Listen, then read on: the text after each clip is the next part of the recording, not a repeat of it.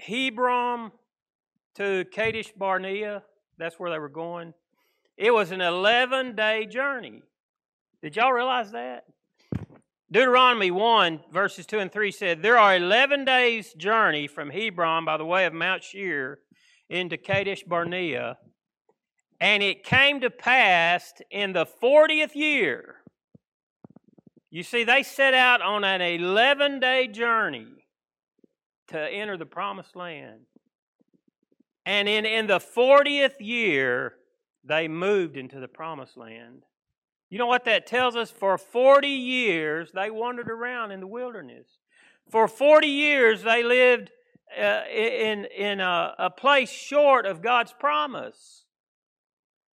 So I hope you'll remember that. And 1 Corinthians 10:11 says, and Paul is talking about this time in Israel. He says, all these things happened unto them for an example, and they are written for our abomination upon those of the end of the world that are to come. So what Paul is saying is these things are written that we might have them as example. And that's what we're going to use them at this morning. We're going to use them as an example. And to think about this 11-day journey turning into, for some of them, the rest of their life, a 40-year journey. Just as being freed from slavery in Egypt is kind of a picture of our salvation, so is wandering around in the wilderness and in the valley of decision. That's a picture of the carnal Christian life. It's going nowhere. That carnal Christian life says, saved? Yeah, I'm saved. And living in victory? No, I'm not living in victory. I'm not maturing. I'm just kind of coasting through life. I've got my fire insurance policy and it's in my hand, but just perpetual babies. Paul says they never graduate from milk. They never graduate to meat, to that meat of the word. They only run to daddy and cry out when things are going wrong, and they really never come of age spiritually. That's kind of a picture that we see of those wandering around in the desert. Remember what Paul said? He says these things are written as an example. So that spiritual life of someone who yeah, they may be saved, yeah, they may be going to heaven, but spiritually they've never taken responsibility. Spiritually they've never grown up to that real part of faithfulness. And 40 years later for Israel, when that rebellious generation, who was that rebellious generation? That was that generation that said, we can't go to the land. We can't possess the land. So 40 years later, the Bible says that whole generation died off. Okay, they died in the desert. They died wandering around on this 11-day journey. 40 years later, their time was up and they died off. They never received all that God had for them. They never received the promises of God. They just lived in the desert. They were still God's chosen people. He had still delivered them out of the hand of Egypt. You remember I said it's kind of like our salvation. It's kind of a picture of us being freed from slavery. They were still freed from slavery, but they never possessed what God had for them. So the Bible says that 40 years later, a new generation grew up, and they moved into the promised land, and they possessed it, and that land was called Canaan, and they were claiming their Canaan. They made the decision. They were living in a valley of decision. They made a decision that they were going to move on in to that life. Now, let me give you an idea about this. Today, I think every person is in one of three locations. Not in this church. Every person in the world fits into one of these three locations. Either they're still in Egypt. In other words, they're still a slave to sin. In other words, they've never accepted Jesus Christ as a personal Savior. If you're still in Egypt, you need to be saved. You need to come to that point of saying, you know what, I haven't even been delivered from the prince of this world, who is Satan, who that sin's going to take me farther than I ever wanted to go. Or you're in the second group, you're in the wilderness. In other words, you're saved, but you're just going around in circles. You're just wandering around. You're not in the promised land. You've been saved for years. You understand what we're talking about. You're not really digging in your Bible. You're really not praying. You're really not being consistent with your whatever your times, your talents, your resources. You're not making any commitments to be faithful to serve. You've been there for years. you're really not living for Christ, you're not much closer to God than you were the day you got saved. There's people that are living in that category. Those are the people that are just wandering around in the wilderness. They're just kind of going through the motions. Then you have that last group. They're the ones that's in Canaan. They're excited. They're growing. They're having the joy of the Lord. We talked the last couple of weeks about restoring the joy of the Lord and what that means. They were in the wilderness a while. They were in Egypt a while. But, hey, they became giant conquerors, and they've moved on to what God has in store for them. And so I think everybody's in one of those three categories. But let me tell you this. I think churches are in one of three categories. I think the first church is that Egypt church, and that's that church that really don't preach salvation by grace. In other words, they're the blind leading the blind. They're just more like a social club than a church, and they want you to come, and they want to just preach that message of, hey, everything's great and everything's good, and it is great and good with God, but the world we live in is falling apart, and those churches want us just to forget about those things, and they have nothing to do with grace. They're still in Egypt. Then we have, I think, the wilderness church. It's just like the wilderness people. The wilderness churches is churches that have saved people, but they're just going around in circles. They're just going through the motions of church. We rarely see anybody get saved. We hardly see the altar, people praying at the altar and making any decisions. The Spirit of God's really not moving that much in the church, or it doesn't feel like it, but we're okay with that. Because after all, things are good. We've been able to make some good improvements to the church. The building looks good. We're all going to go to heaven one day, and so that's okay. There's sin in the church, of course. Nobody's perfect, but we don't even think about what happens outside of the church. We just kind of sweep that under the carpet, and let's not talk about it. We dress up and shake hands and have parties and eat together and thank God that we're saved. And we can look around, the world's going to hell in a handbasket, but hey, that's all right. We're just wandering around, going through the motions. Then we have that Canaan church, that church where when you walk through the door, you feel a spirit of excitement. You feel like there's joy there. There's expectancy in the air there. The church is growing. Decisions are made. It's a pleasure to serve. It's a pleasure to give. It's a pleasure to work together and to be a team together and to hold accountable and be glad that we're all holding each other accountable. We don't care who gets the credit and who's doing this and who's doing that. We're saying, hey, if this works, let's go with it and let's work with it. And we are focused on God, not on people. And going forward, we're climbing uphill. We're swimming upstream. That's the kind of church that's saying, hey, we're in a Canaan land. We're where God wants us to be, and we're proud to have God's Word, and we look at God's Word, and we study God's Word, and we try to move forward in a victorious Christian life. You know what? I don't want you to look back, and I don't want to look back years from now and just say, you know what, God, I just walked around in circles my whole life. I just was meandering around, and I've just been going in circles. I've really not gone anywhere. I want you to think about where you are. And where is our church? I've thought about it, and it's pretty tough on me sometimes when I think about where we are, where we seem to be as a church. But in our text, Moses is done. He's died. Moses passes away, and the Lord selects Joshua. He's Moses' servant to take the lead, and the law hasn't saved anybody today, keeping the law, but God said this. He says, go with it and take it with you, and here's a new chapter in your life, Joshua, and here's a new beginning in your life and a new generation, and you need to step up and do your part. Now, here's the good part. Wherever we are, think about Joshua. He's been wandering around in the desert too. Think about Caleb. He's been wandering around in the desert too. Think about all those Israelites that started as children in the desert, and they're 40 years old now. They've been wandering around too, but you know what? God didn't leave them. He said, hey, I've got a new beginning for you. It takes you a little work. You have to step out and start moving forward, and that's where our message really is today. So there's three principles I want to bring out that think about claiming our Canaan, thinking about being where God wants us to be. And the first is this, preparation. Now, if you have a King James Version Bible, and incidentally, I want to tell you, if you read something, I saw something on the internet this week, I'm not even sure who wrote it, that had taken two scriptures and said, this is why you use King James. And it was a little different translation. You know, King James was translated for King James. He didn't come from Paul, and Paul didn't use the King James, okay?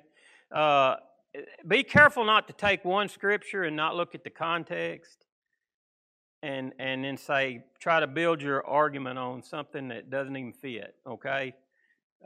Take Scripture, take it in context. It doesn't matter to me what translation you use. If you study it, then study it, okay? Now, don't take the Mormon Bible and say, well, Jake said they're all the same. No, they're not all the same, but when it comes to God's Word, don't get caught up on a word or two that's different here and there, but look at the whole text of God's Word. The reason I say that, if you've got a King James Version, in verse 11, Joshua says, gather up your, and here's how it's spelled, Victuals. Y'all know what that word, you know how to pronounce that word? Victuals. Isn't that funny?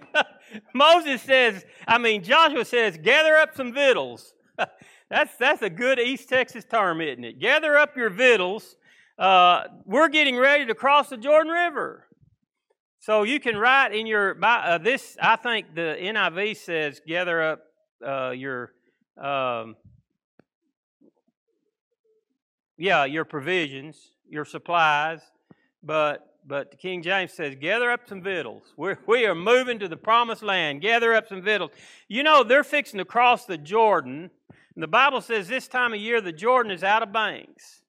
So Joshua didn't say, hey, gather up the stuff to build a bridge, or gather up the stuff to build a boat, or gather up some things that we can somehow get across the Jordan. He said this, get some brunch together, because we're fixing to move, and we got to have proper nourishment. And the saying goes, an army travels on its stomach, and an empty soldier won't fight well. And Joshua says this, hey, gather up some victuals, and let's go. We're going to have a new diet. What have they been eating 40 years?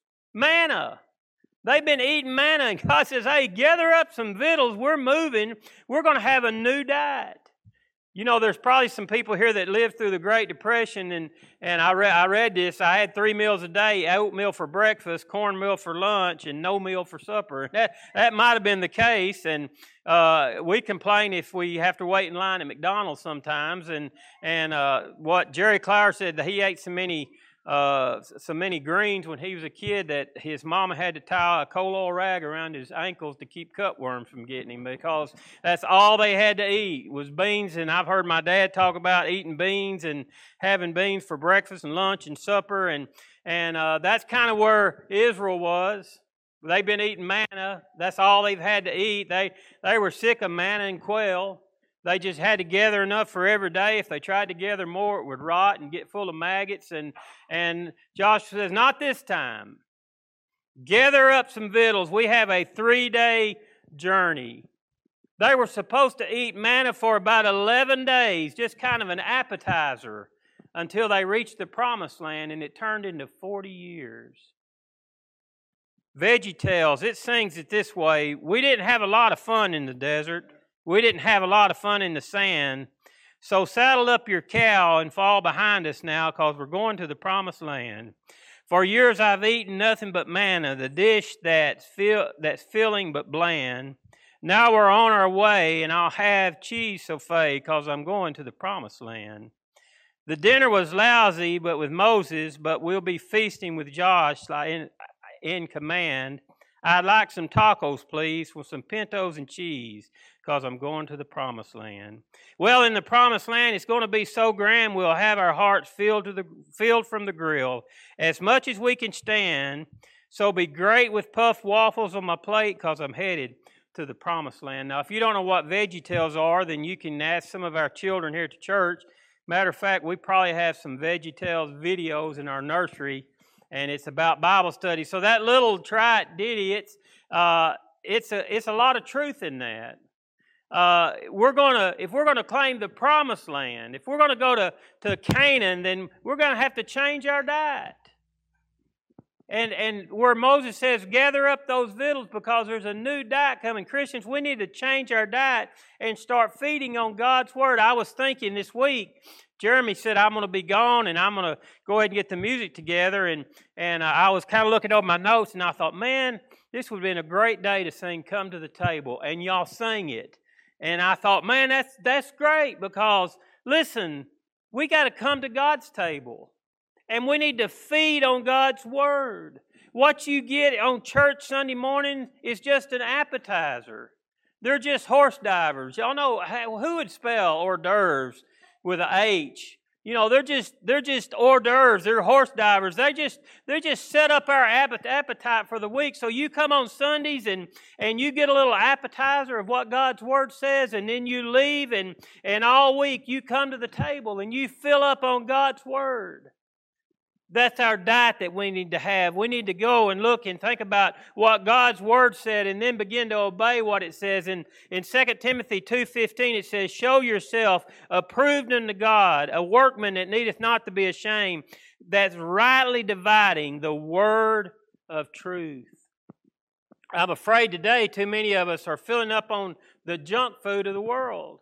There's all kinds of junk food. There's all kinds of things. And we're addicted to movies and TV shows and video games and computers and Facebook and TikTok and Snapchat and Twitter and Duo and I don't know what all's out there, you know, all kinds of things and all sort of activities. And we fill up all that junk.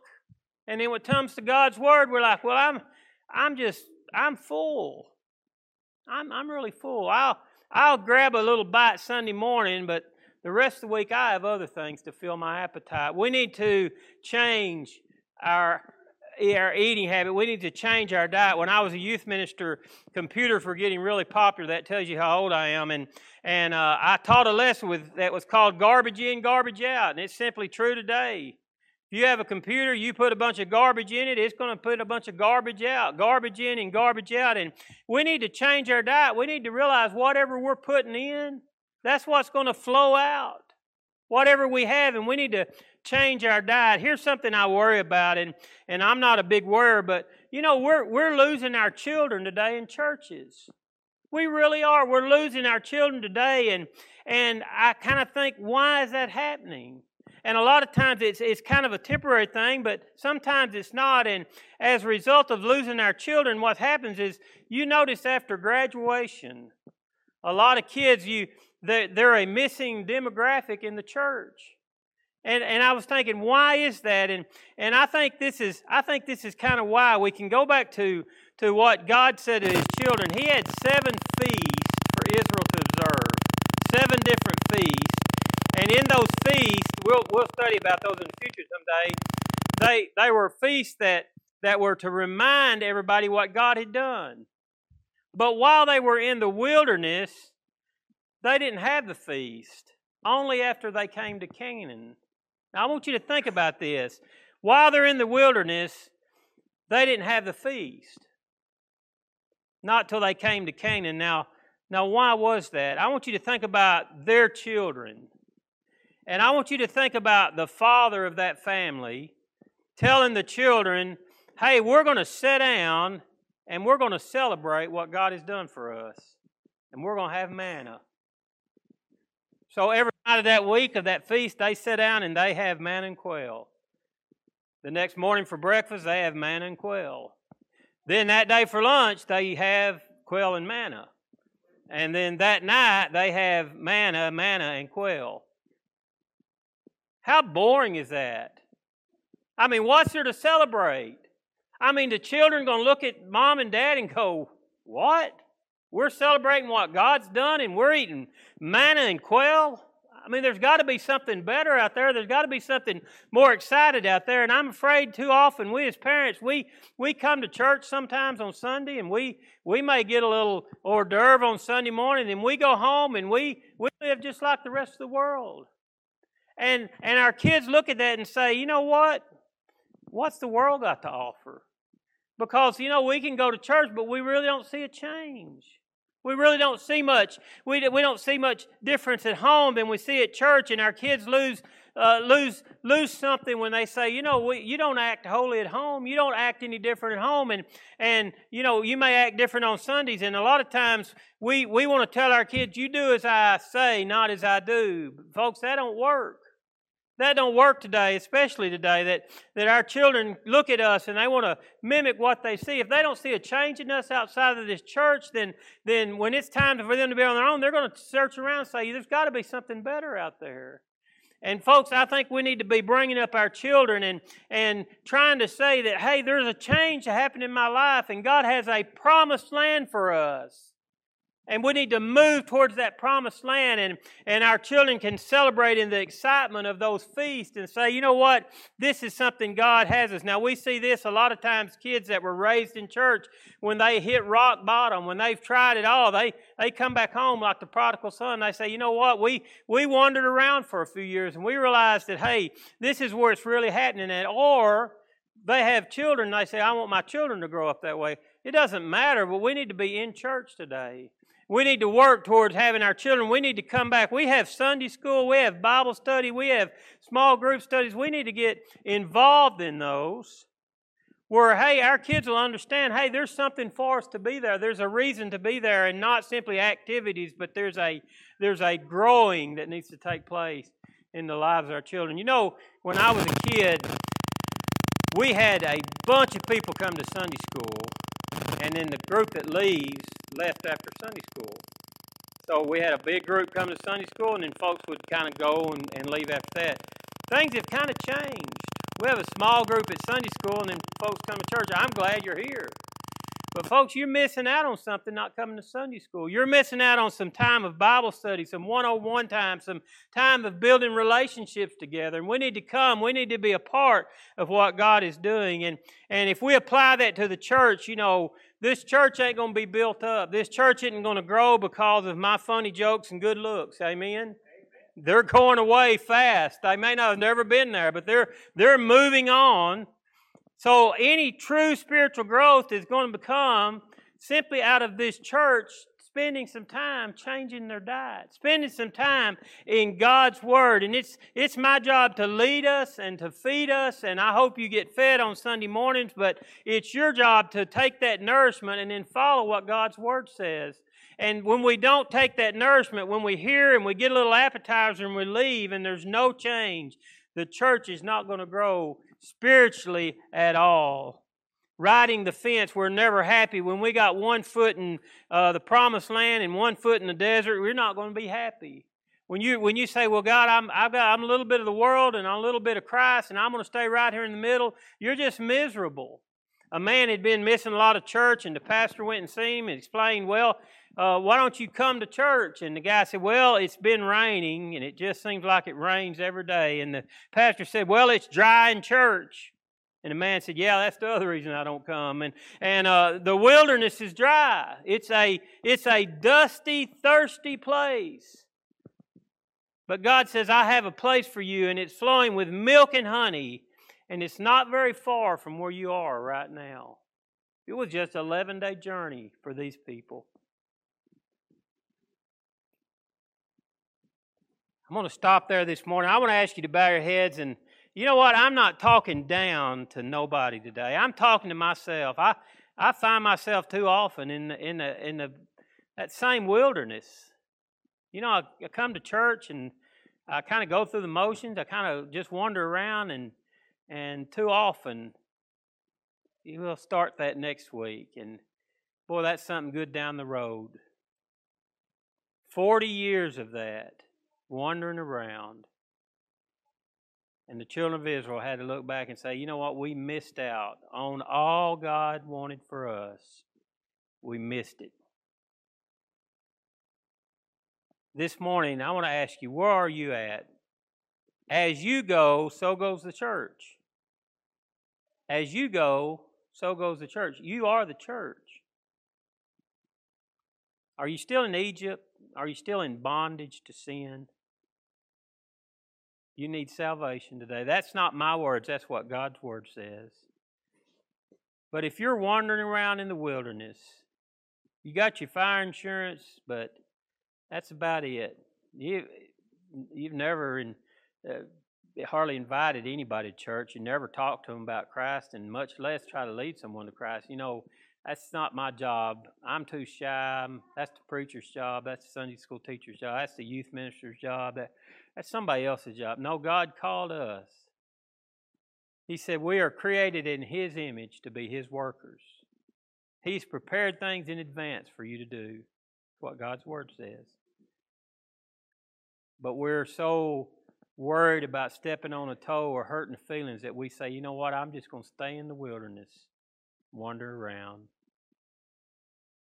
I'll tell you what, I believe we're living in the last times. You might say, well, boy, my mama believed that, my grandma believed that, and their grandma believed it. Look around at the times we're living in. Prophecy's being fulfilled almost daily. And the Lord told His disciples this, I looked to the fields, and the fields were white unto harvest. In other words, they were ready to be picked. But the workers were few.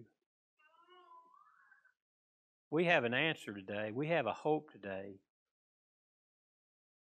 I know it's tough to ask somebody about their relationship with Christ, but you know what? You're not doing that for you. You're doing that for them. At the very least, invite them to church. Say, hey, come to church with me, or come to church, and I want to just invite you to come be a part and see what's going on. The fields are wide unto harvest, but the workers are few.